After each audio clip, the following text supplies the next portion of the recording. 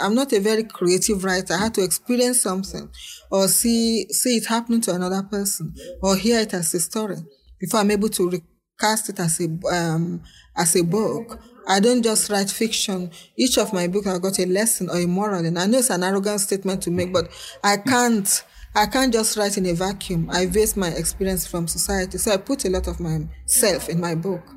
I write about Africa. People ask me to write books about England. I say, I'm not going to write books about England because that's been done by the white people anyway. Who is going to write my own? So there's plenty there where it comes from. As long as I go on writing, it's going to be African novels.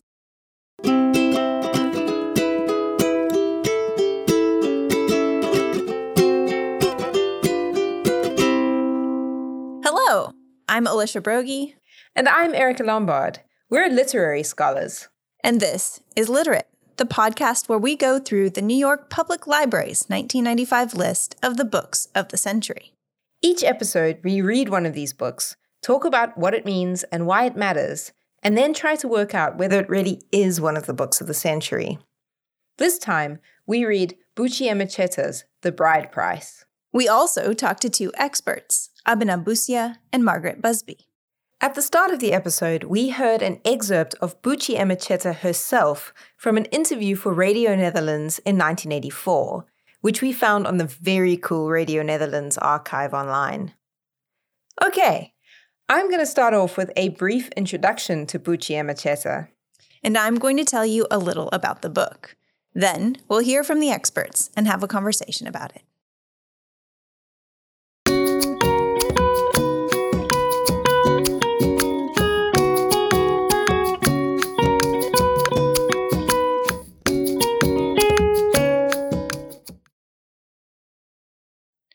Erica, tell us about Buchi Emecheta.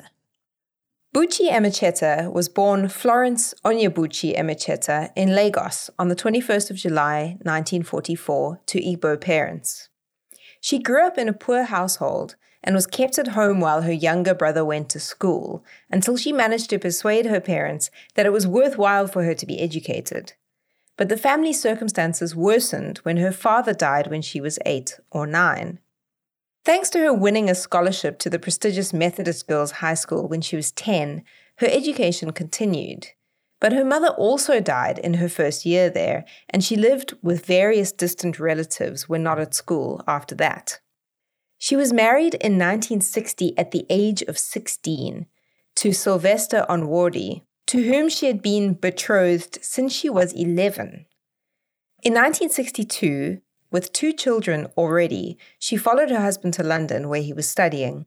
She had dreamed of becoming a storyteller since young, and she began writing in her spare time. But her husband resented this. In fact, the marriage was unhappy and at times violent. Emecheta eventually left her husband, and by 22, she was a single mother to 5 children. But hers is a story of incredible overcoming. She worked full-time as a librarian in London, studied for a degree in sociology, and wrote on the side. She began writing a regular column for the New Statesman, which formed the basis for her first novel, In the Ditch, which was published in 1972.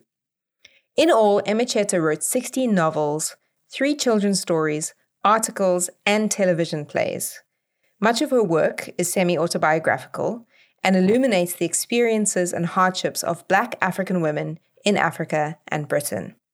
She was named one of Granta's Best of Young British Novelists in 1983 and was awarded an OBE for services to literature in 2005.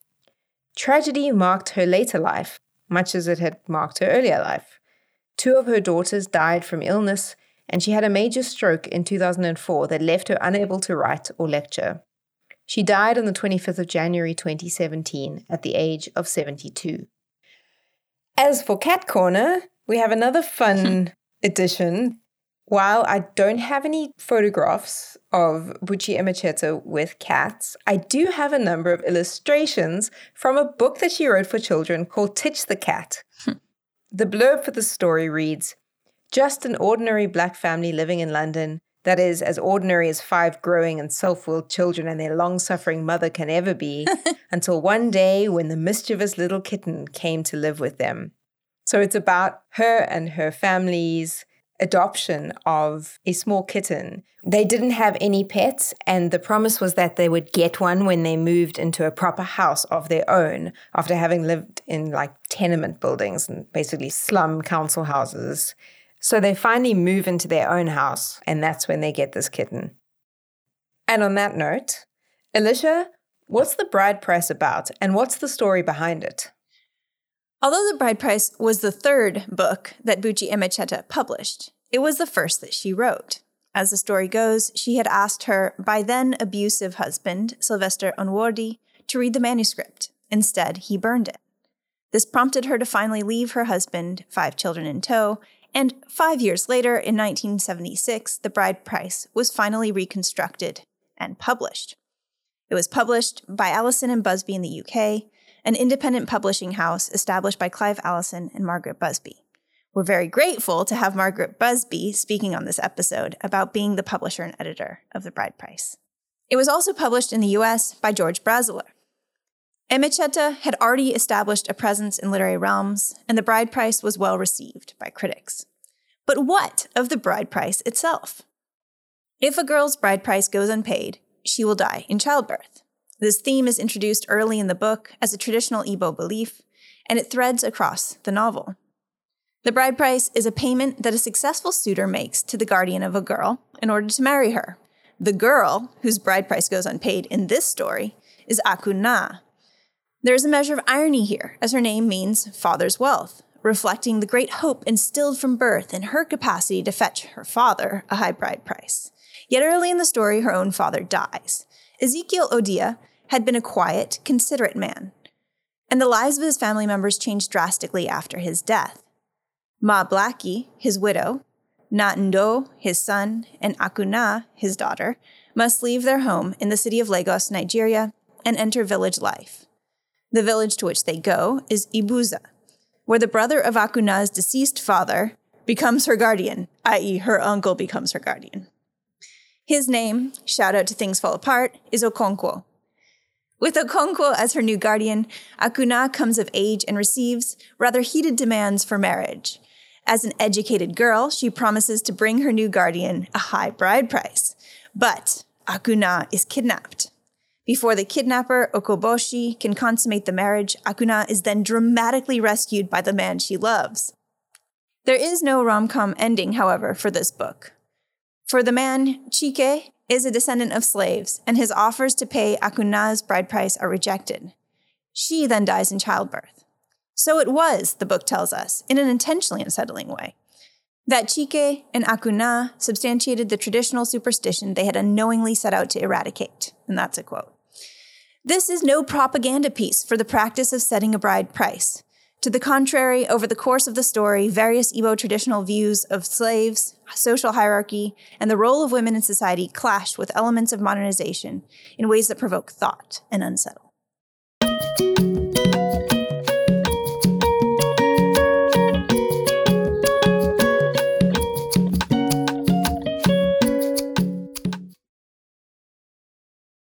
This week, we are delighted to hear an extended reflection from Abena Busia. She is a Ghanaian poet and soon-to-be emerita Rutgers University professor. She co-directed and co-edited the Women Writing Africa project, and Abena currently serves as Ghana's ambassador to Brazil. I'm delighted to be sharing my reflections on the importance of Buchi Emecheta through my poem on the trials of Buchi, the storyteller. In the introduction to my poetry collection, Traces of a Life, published in 2008 by Ayabia Clark, I meditated on the ways in which, conceptually, African traditions of praise poetry, which call out the deeds of the celebrant, living or dead, have influenced my approach to writing memorial poems. For the writers I wish to honor, these deeds are their works, and I experiment with the use of their titles as a way into crafting the celebration of who they are, the work their writings do, and what both have meant for us, their readers.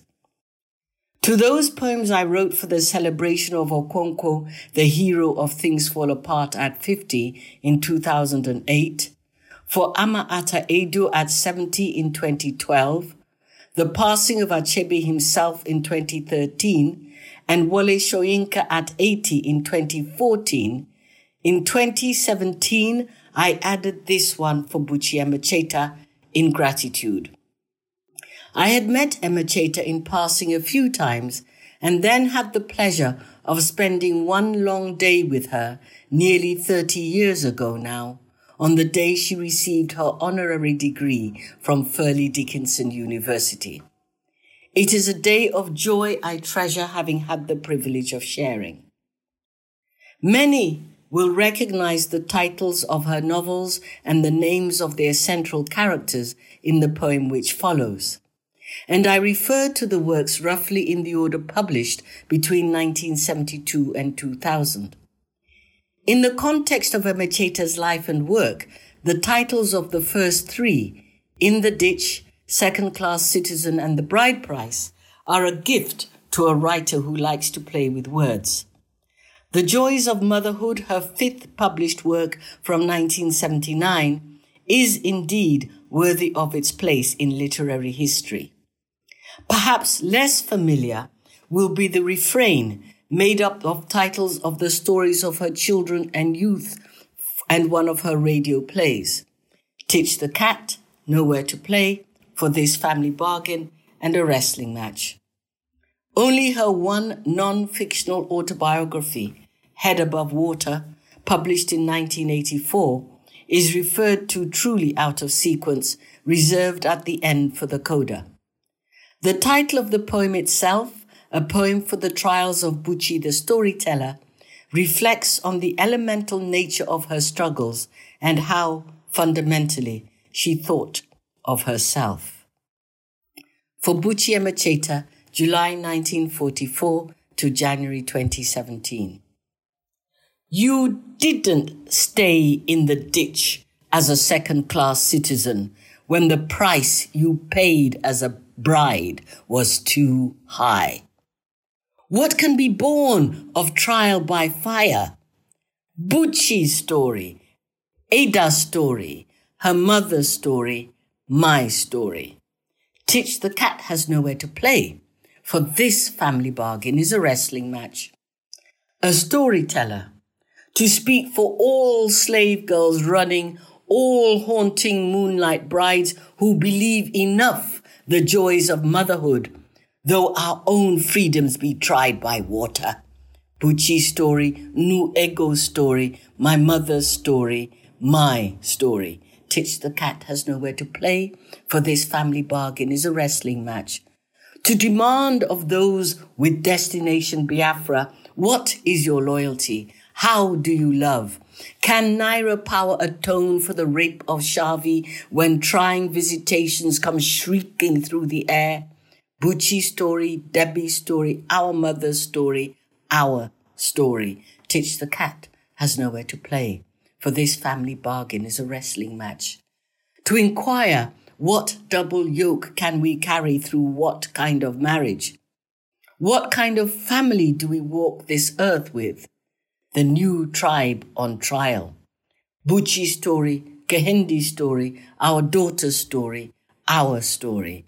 Titch the Cat has nowhere to play, for this family bargain is a wrestling match. Untangling your furious truths against time, demanding who is greater than any maddening god or can ever defeat their chi. For us, you kept your head above water until all your naughty stories in the end ran out.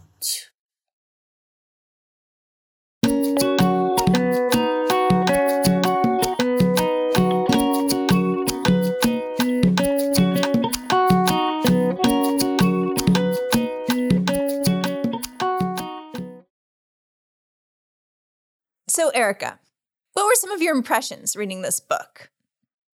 One thing that made a huge impression on me was having read something of Buchi Emecheta's biography. how much she seemed to take from her life in crafting the story. Small details like the main character, Akuna, having a younger brother whose schooling is privileged, you know. But then also greater details like the father dying from a wound in his foot that he sustained in Burma fighting for Lord Mountbatten's army in World War II. That's exactly how Buchi Emecheta's father actually died. I thought that was an interesting move. This is not the first time we've had these kinds of autobiographical resonances happening. Doris Lessing, for example, there's huge overlaps between Anna Wolf and Lessing herself. Oh, that reminds me of something digressive that I read. It was a quote from a review. Yeah.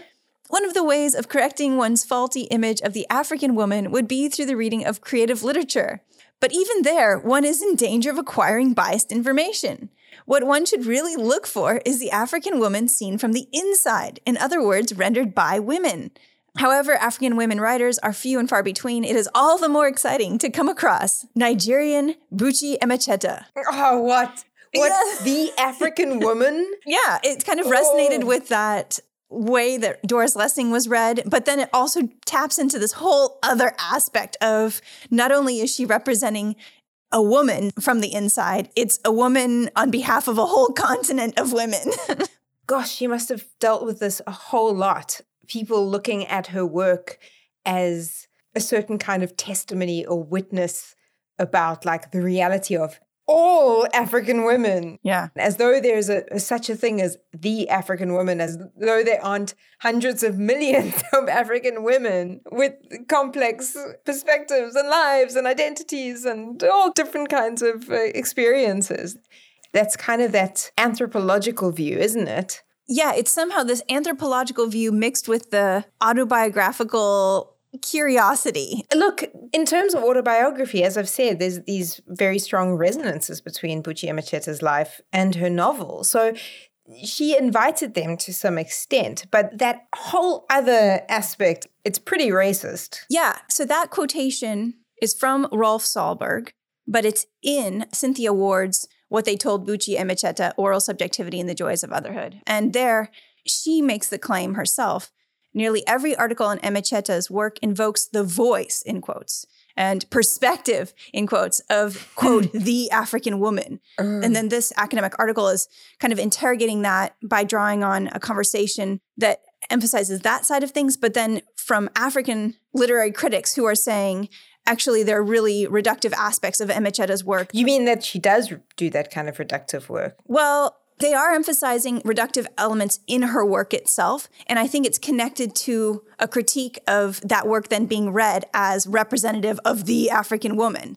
Partly because some of the people surveyed in this article claim that initially she's actually bringing a very Western view because she's been in the UK. And actually that the Bride Price itself represents traditional Igbo beliefs in reductive, morally condemning ways. It's funny you should mention that because that was something that I noticed and that I felt kind of palpably as I was reading the novel, especially at the beginning. I think we're probably going to be comparing The Bride Price to Things Fall Apart quite a bit because we're reading them in close proximity to each other. And they're both set amongst Igbo people in Nigeria at different times historically. But there are comparisons to be drawn. And unlike Things Fall Apart, where I feel like there's a kind of a subtler introduction to the Umuofia clan, I had a very strong sense in this novel of somebody going out of a situation and drawing me in as an outsider. Like I felt like I was being addressed as a foreigner and having things explained to me.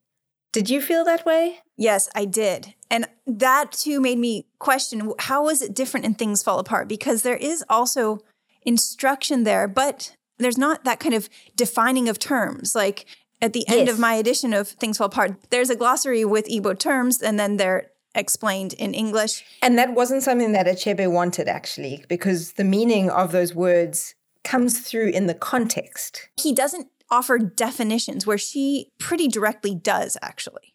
On the other hand, by specifically speaking beyond her context, there seems to be an aim to represent. Yeah.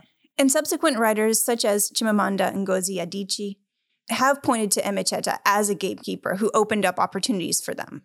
As she put it in a Facebook post after Emecheta had died, "Buchi Emecheta, we are able to speak because you first spoke. Thank you for your courage. Thank you for your art."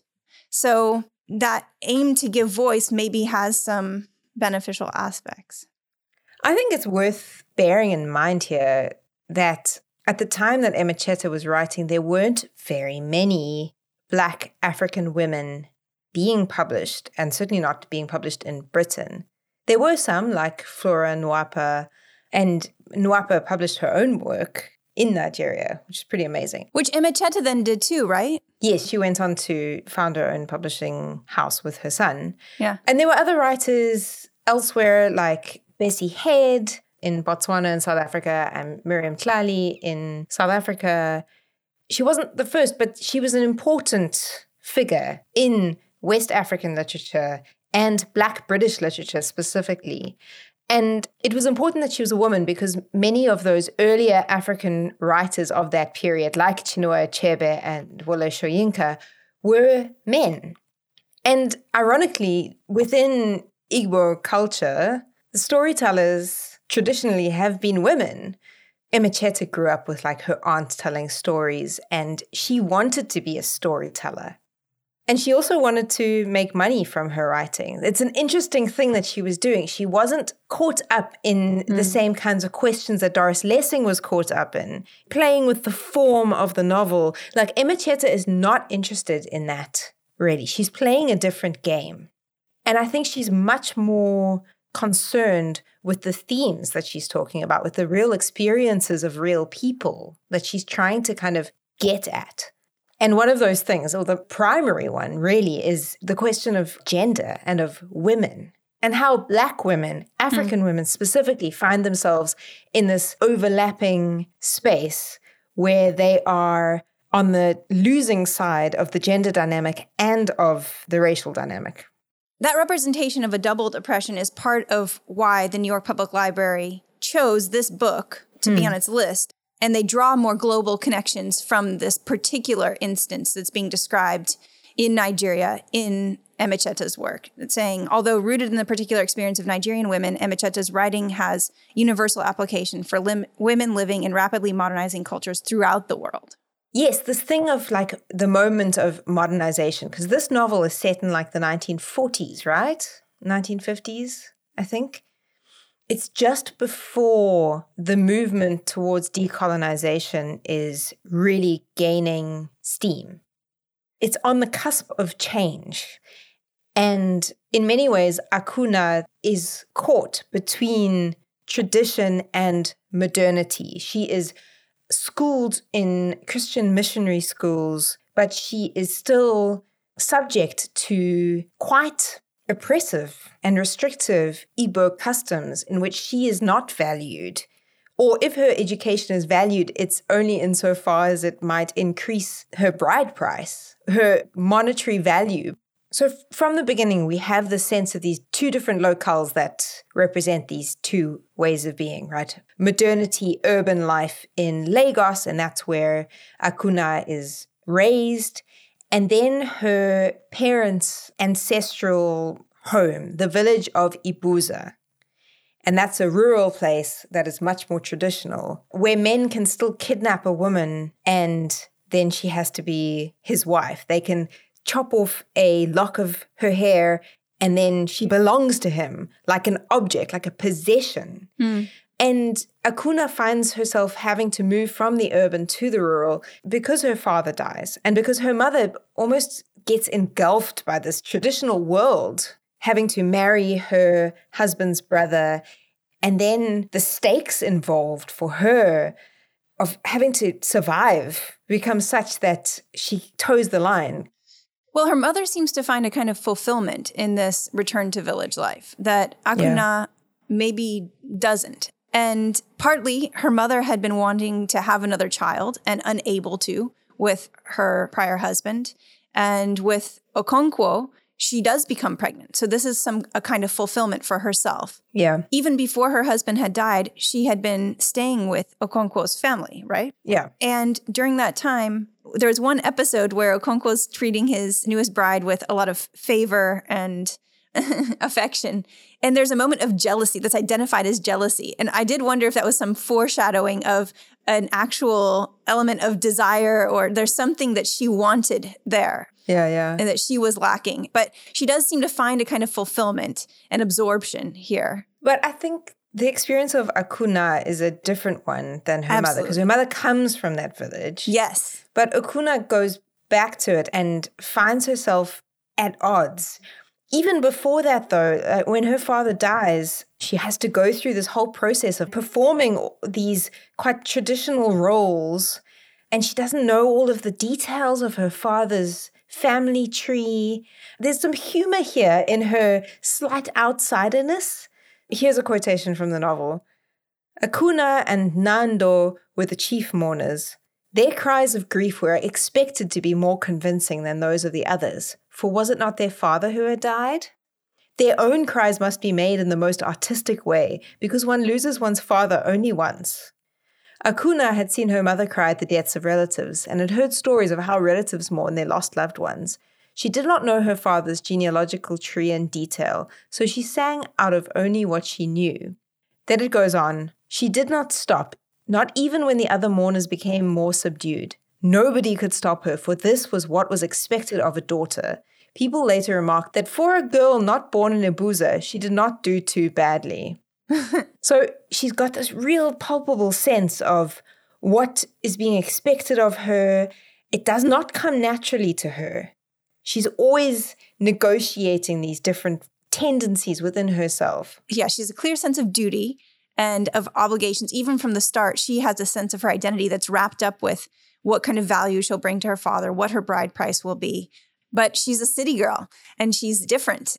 That was one aspect, if I'm comparing it to Achebe's Things Fall Apart, that I did sort of enjoy, which was some of the descriptions. Like in this book, we hear about Yoruba and Hausa people as well as Igbo people. And there's maybe a slightly wider view at times signaled of life in Nigeria. Now, as you mentioned, it's also a different moment historically, but starting in Lagos and then having characters go to the village who have different perspectives on it and who are received in different ways, that was very interesting to me. I loved the funeral scene.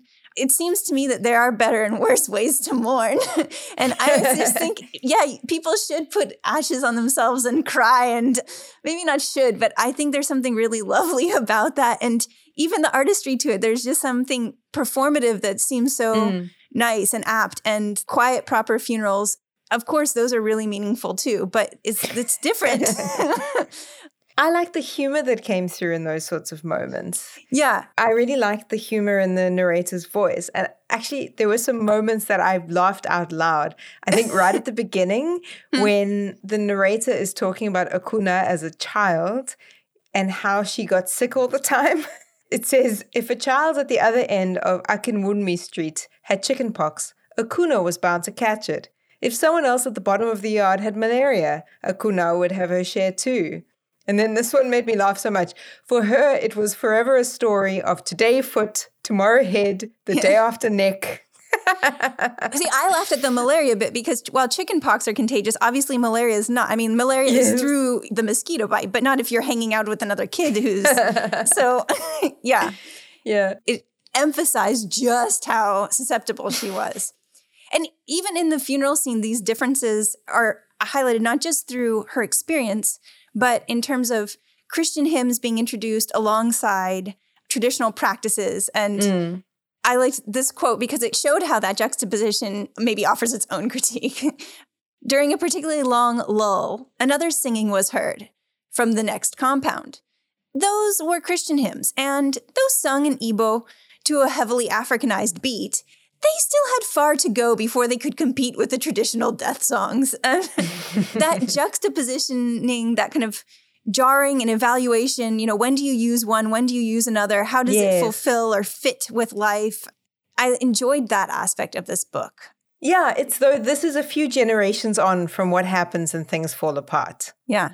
So we see the church and Igbo culture having reached some sort of interesting dynamic where the Christian church is good for some things and Igbo culture is good for other things. So there's a section where the narrator is describing Ibuza. It says, "It was never long before a visitor to Ibuza could tell, from the culture, the traditions, the mode of keeping records, the superstitions, that this was an Igbo town. What was more difficult to make out was whether to classify the people as Christians or pagans. Many people went to church, and about 3/4 of those who did attended the Catholic Church, for there was a general belief in Ibuza in things mysterious.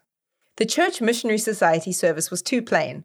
The sermon was usually preached by an African, and in most cases an African from their own town, and such sermons did not carry much weight with the faithful of Ibuza. A sermon preached by an Irish father, full of the mystic incantations that formed part of the rigmarole of Catholicism, imparted to the Ibuza citizens the feeling that they had been spoken to by God Almighty himself. They might not be able to follow or understand the Latin Mass, but the glamour of the robes of the Reverend Father, the cloying smell of the incense, the Indian-sounding chants, all help to mystify and convince the ignorant." So there's this real kind of wryness in describing what's going on here. And I found that kind of interesting. There was a lightness of touch in this that wasn't in Things Fall Apart, but there are these interesting resonances, I think. I like that. And I like how it feels like a very humane wryness. Like it sort of transcends a cultural moment in a relatable way. There are other moments that have this culture transcending aspect that are pretty powerful. And partly I see that in the funeral where Akuna looks at her father's corpse and she's so struck by how different this body is to the one she had just seen days ago. And that's, I think, an experience anyone who has seen someone they love who's dead knows. It's a really powerful thing. And moments like that, maybe there's an autobiographical reservoir that's being drawn from, but moments like that do have poignancy. Absolutely. Like she says, "Why has he shrunken so?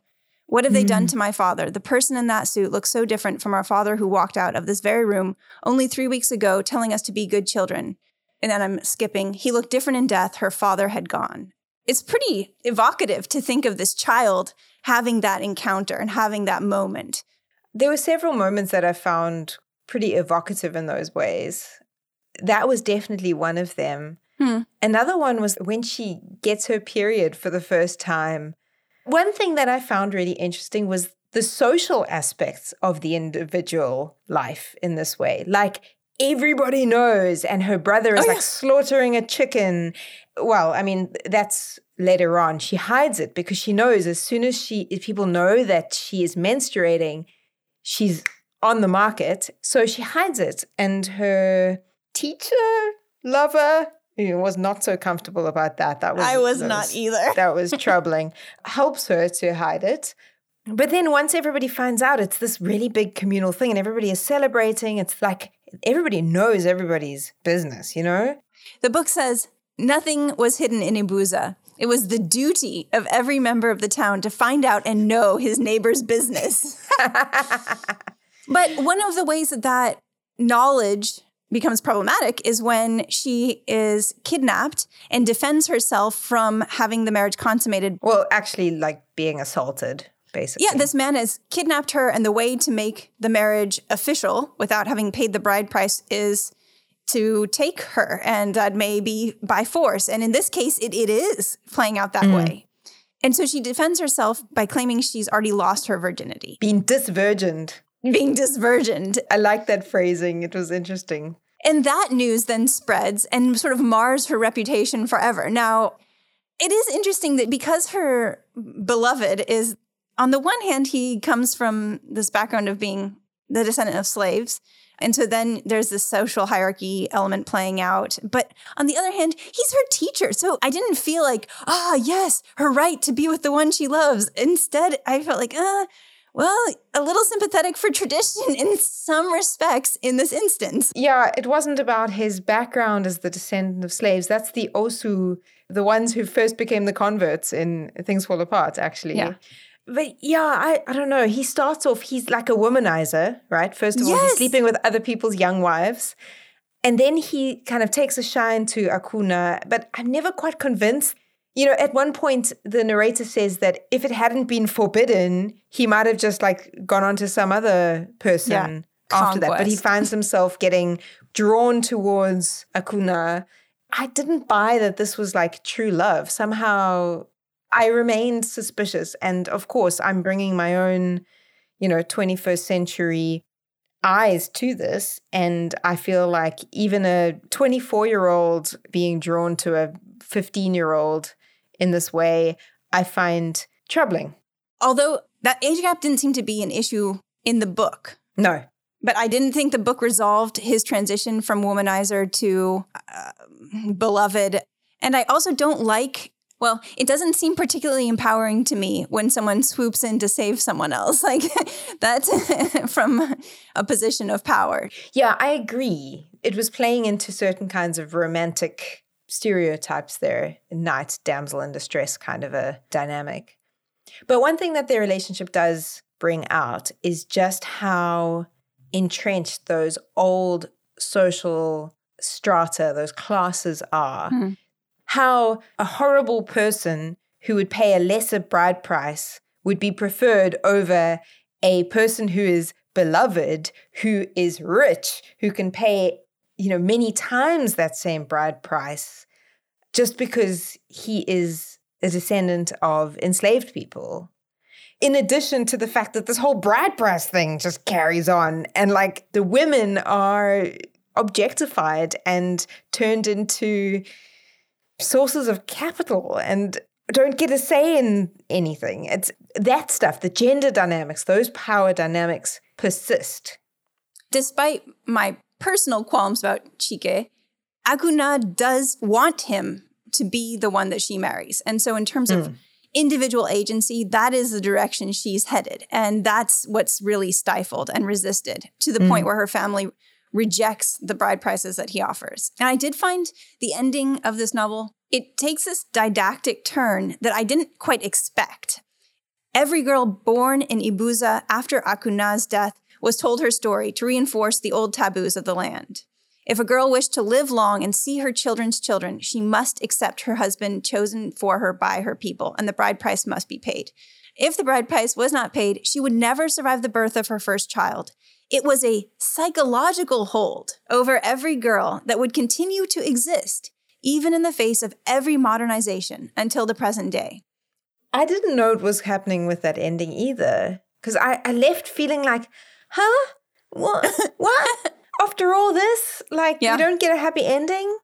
And I wondered, what is Emecheta wanting to leave us with? The feeling is one of deep ambivalence. That's how I felt at the end. The traditional superstition, as she calls it, still wins. Yeah. And so what is that reflecting?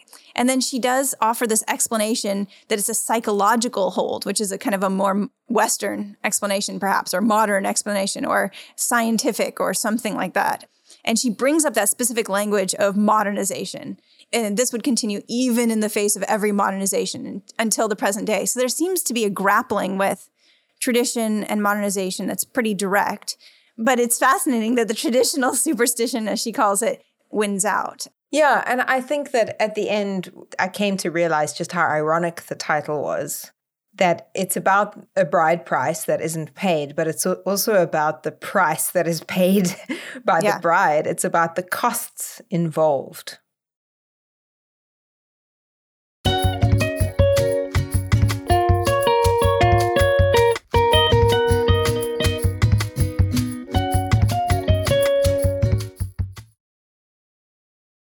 We are so excited to introduce our next guest.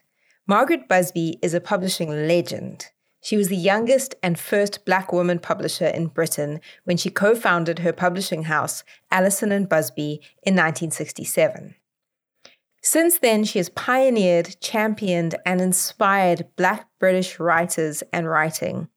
Margaret compiled the landmark collection, Daughters of Africa, in 1992, an anthology of writing by over 200 women authors of African descent, including Buchi Emecheta, and the follow-up, New Daughters of Africa, in 2019, which featured a further 200-plus writers.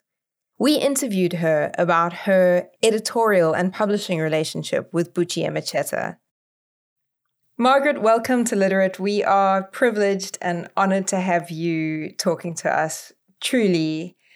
Let's start off with a very broad question.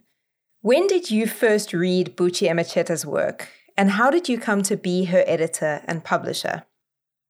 Well, I came across Buchi for the first time in the early 1970s. That's when I first happened upon her writing. And that was because she had a column in the New Statesman, which is a British magazine.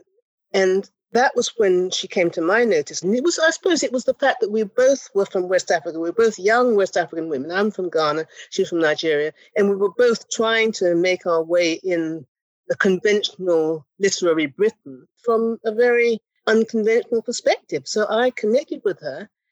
The Bride Price was actually the first novel that Buchi wrote, but that was the manuscript that her husband destroyed. And so she had to rework it later. And that was one that we published at Allison and Busby. And I was her editor there.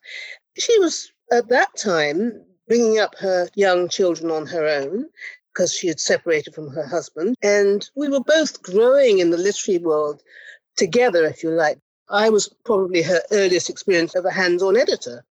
So I was doing everything from editing her work, writing blurbs. I did want some of the covers.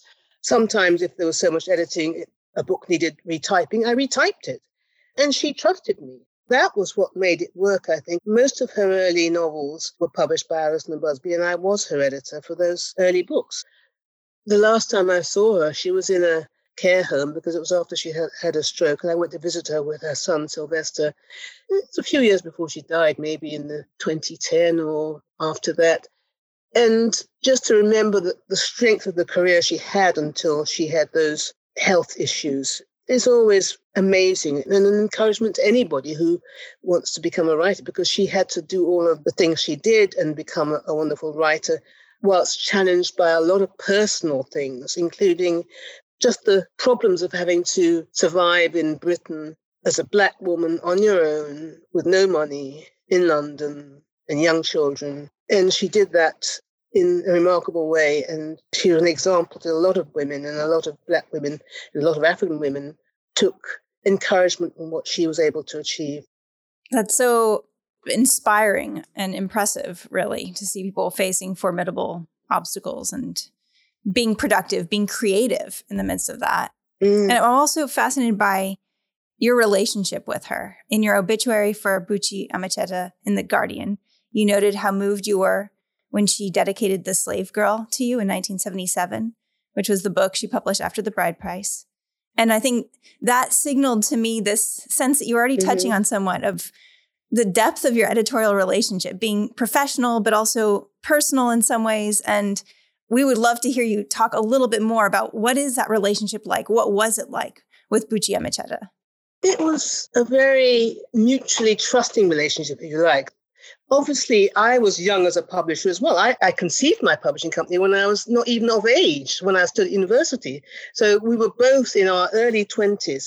If you like, we were developing a relationship as we went along. It was the first time I'd been in publishing. I didn't have a very long record when we began publishing Buchi, and I was probably her first long-term experience of an editor. So in later years, she might not have found that sort of editorial support, because I wouldn't imagine today many editors would put as much effort into not only the editing of the work or the publishing of the work, but the propagating of the work in every way, so that she did get attention from the press, because we were a small company, just 2 or 3 people.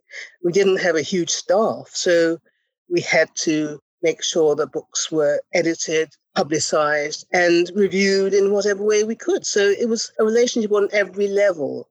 And I do think the editorial relationship anyway is really quite a unique one in terms of any sort of job, because if you do it well, people don't know what you've done. They don't know you exist. All they will say is what a good book that is, what a wonderful writer that is. They don't know what input there has been editorially. Whether you're Buchi Emecheta or Toni Morrison, there's an editor in the background who is acting in a lot of ways as the third eye. You need a bit of distance after you've written the book, whatever it is, and you need somebody to say, well, it doesn't work here, or perhaps what are you trying to do there, and to give you feedback that you can work on. And sometimes, you have such a trusting relationship that you might say to the author, well, I think you need to work on this here. And the author might say, well, you do it. and that has happened. So there is a lot of blurring of lines. So in retrospect, I can't say to you, well, that word there is because I suggested it to Bucci or whatever. But there was that collaborative feeling, as there always is about a good editor-author relationship. And it's not that the editor is taking anything away from the author, but what you're trying to do is help the author say what they want to say in the best possible way. So you're trying to show where things work well and where things don't work well. It is a close relationship, it's a trusting relationship, and it works sometimes best with a writer who is developing and you're developing with them and helping them grow. So you hope that each book will be a stepping stone towards getting better. So they're learning from each book, from the way it's received. So there are a lot of different inputs into what makes a writer improve. So however you look at it, it's a close relationship. It's a personal relationship as well, because there were things that obviously happened to me as a Black African woman in London that Bucci would relate to, or vice versa. I mean, I can remember very clearly, for example, some of the review coverage that Alison Busby got. And it was really almost as about some sort of freak. The headlines would say, "Girl from Ghana goes into publishing." And it was that feeling that being a literate West African woman, whether it was Bucci or me, there was some sort of freak quality about that, as if they didn't expect African women to be able to read or write. So we shared a lot of those sorts of vibes, and we had to trust each other in terms of how the books were presented and how they were edited. And sometimes you don't have any control over how they're received. And it'd be interesting to know whether the way Bucci's books are being read now is very different from the way they were being read 30 or 40 years ago. What you've been saying really leads so perfectly into our next question, which is, what was it like to publish Bucci Emecheta's work in the 1970s in Britain? Can you tell us a little bit more about how it was received and, what it was like in that context? Well, it may be that I'm not the best person to tell you that, because I was in the middle of doing it. I had nothing to compare it with. It's only in retrospect people say, oh, well, you were the youngest and the first Black woman publisher. Well, at the time, I was not thinking I'm the youngest and the first Black woman. I was just doing it. But it was not a known thing at that time, nor was it a sort of usual thing to have an African woman publisher and an African woman writer in collaboration, which didn't mean to say there weren't any. I mean, for example, Flora Nwapa from Nigeria was both a writer and a publisher, as was Efua Sutherland from Ghana. So those possibilities were always there. But how they were perceived in London or in the British literary context, it's hard to tell when you're the person, in the middle of doing it. I mean, now it might seem less of a challenge or more acceptable, but then, we certainly, if you like, stuck out much more because there were not many other people in that situation doing the things that we were doing. It wasn't something that you're conscious of. You don't go through every day thinking, gosh, here I am, a West African woman, young woman in London again on my own and facing all these challenges. You're just doing it. You're defying the odds. You're like Bucci, making your way against all sorts of obstacles and surviving. And that's what she had to do. That's what I had to do from my side. So in a way, we were living parallel challenges. Although we were very different in terms of our background, we were living in a society that had all sorts of views about what we should be or who we should be or where we had come from or what African people were like anyway. It's maybe easier to look back on, but at the time we were just involved in doing what we believed we wanted to do. And that's one of the reasons I suppose I wanted to take on Bucci's work, because I wanted to get her message out there. There were not many people writing about that. And it wasn't just the message of surviving in the British situation. It was that mixture of talking about her feelings, her background as an African woman in Africa, in Nigeria, as well as an African woman in London. So that there were those two elements to her writing, which come out in most of her books in one way or another. there were all those things that we were both dealing with. And it just meant that we were being nonconformist, if you like, in a very conventional literary scene. We were different. So with the benefits of hindsight, could you speak a little about the significance of Emecheta's writing for British and African literature, maybe with reference to The Daughters of Africa and New Daughters of Africa, but also beyond that? I think the significance of Buchi's writing is that she has had such profound influence on a lot of people. A lot of people who are writers, whether you're talking about Chimamanda Ngozi Adichie or people who just see her as an example of how one can survive, how one can rise to the challenges that you're faced with if you're in a situation that sometimes, as we know, is hostile to your survival. People who discover her, I think, feel empowered.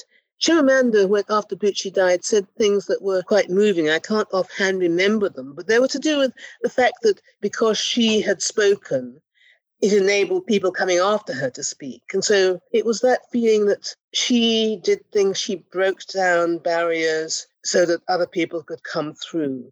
And that applies to people in this country, women, and women in Africa, women in Nigeria. It was something that makes it seem that anything is possible, because she did not come from a traditional background that made it seem that she should be a writer. And I can remember Buchi was never the sort of person, the sort of woman who thought, well, writing is about living in an ivory tower and, you starve for your craft. No, she was determined she was going to make money from it. And she did. Sometimes you can challenge the conventions because you don't know what they are. And once you've done that, then other people see it can be done. If you'd said to anybody, speaking for myself, that, okay, a 20-year-old Ghanaian woman is going to start a publishing company, it's going to be going in 50 years' time, nobody would have believed it. And I probably wouldn't have if I'd sat down and thought about it, because there was no precedent any more than there was a precedent for somebody saying, well, a woman, single mother of several children, living a hard life in London is going to end up being a revered worldwide writer. So I think a lot of people still can take courage from that, can feel, well, if she did it, it is possible. It's not necessarily going to be easy, but it is possible. And I think that is something that we have to admire in her legacy. That's a wonderful response. Thank you. I'd like to shift slightly and to focus more on The Bride Price, the novel specifically. Do you think that this is one of the books of the 20th century? And would you pick it out of Buchi Emecheta's body of work? Or is there something else that you would choose? No, I think The Bride Price is probably well chosen out of Buchi's body of work as one of her most significant novels. And I think that's partly because it was the first one she wrote, and she had to recreate it after her husband threw it on the fire because of, I suppose, his perceptions of what a wife should be doing. I also love the cover that we had on the Alice and the Busby edition, which is a drawing by Emmanuel Taiwo Jegede, a Nigerian artist who's still around. He did several of the book covers that we published, including The Slave Girl. But somehow the clash of cultures, if you like, come together in The Bride Price in a way that I can see why people would respond so positively to it, because she's confronting a lot of different views about marriage and not in a way that you could predict. I mean, there's a poignancy about the book. I'm saying all this without having reread it for a long time, but it certainly got well reviewed at the time. So the fact that it's still being considered as one of her best books is really quite remarkable. And I think also because it was one of the first books I worked closely on with Buchi. So I have a sort of affection for it from that perspective as well, even though the book that she dedicated to me is also up there as well.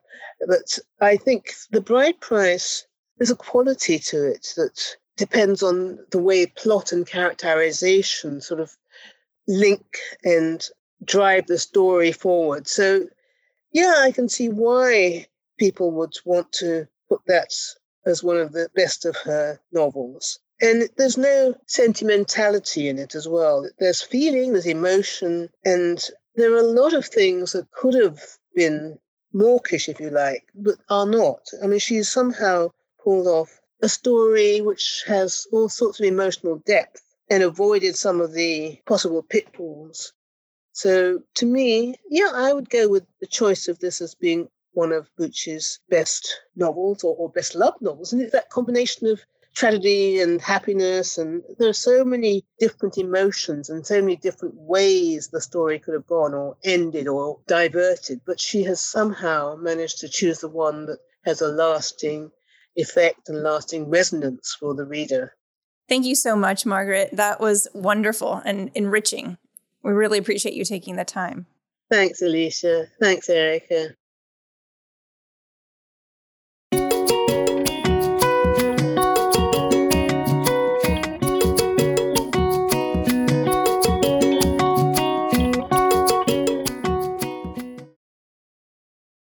Alicia, the New York Public Library picked Bucci Emecheta's The Bride Price as one of its books of the century in a category that they called colonialism and its aftermath.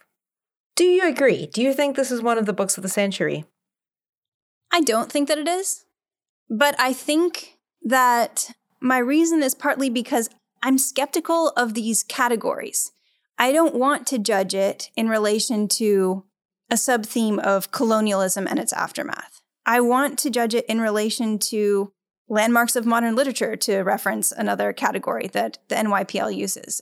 I think there are great works of post-colonial literature that win on aesthetic criteria, that win with shared criteria, and they don't need their own special criteria. What is really valuable about reading this book, according to the NYPL, is partly about what it represents and what's new in the perspective given.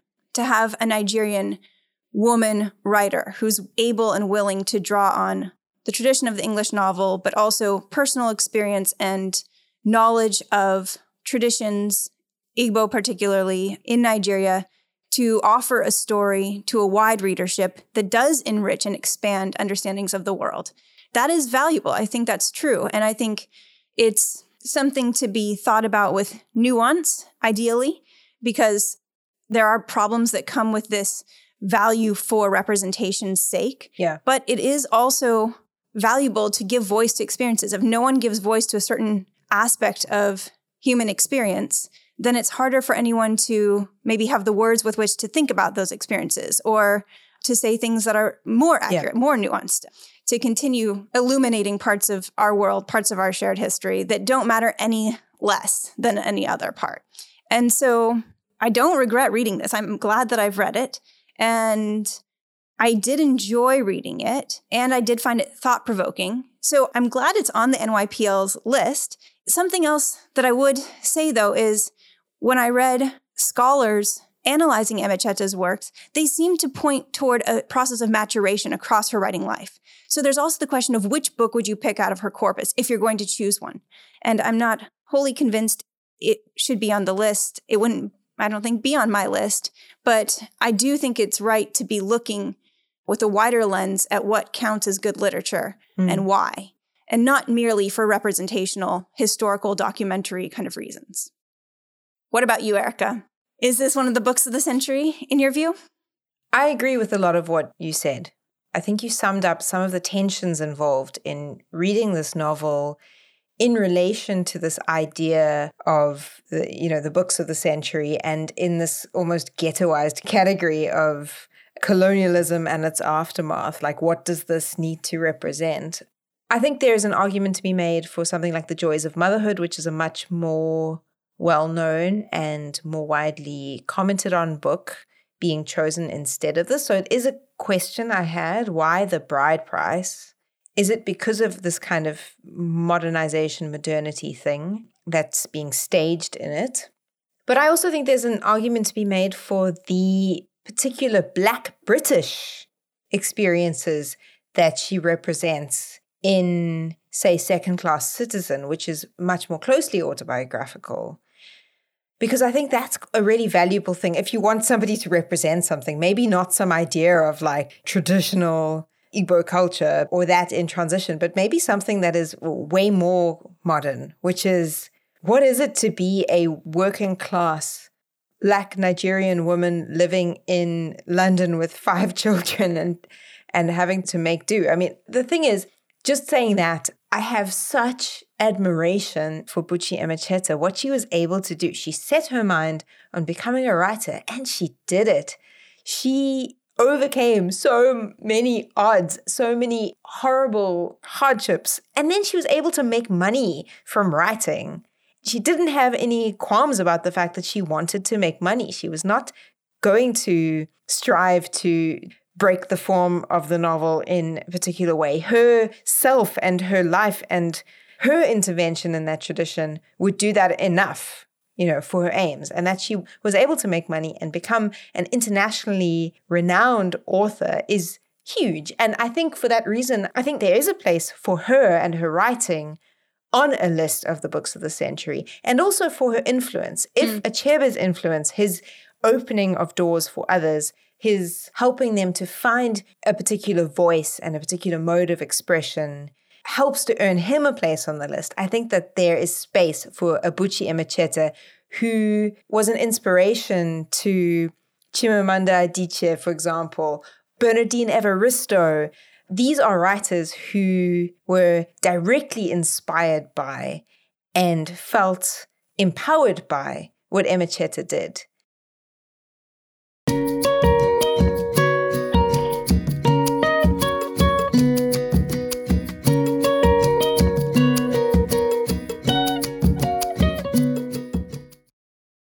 Well, that is our episode on The Bride Price. We hope it didn't cost you too much to get this far.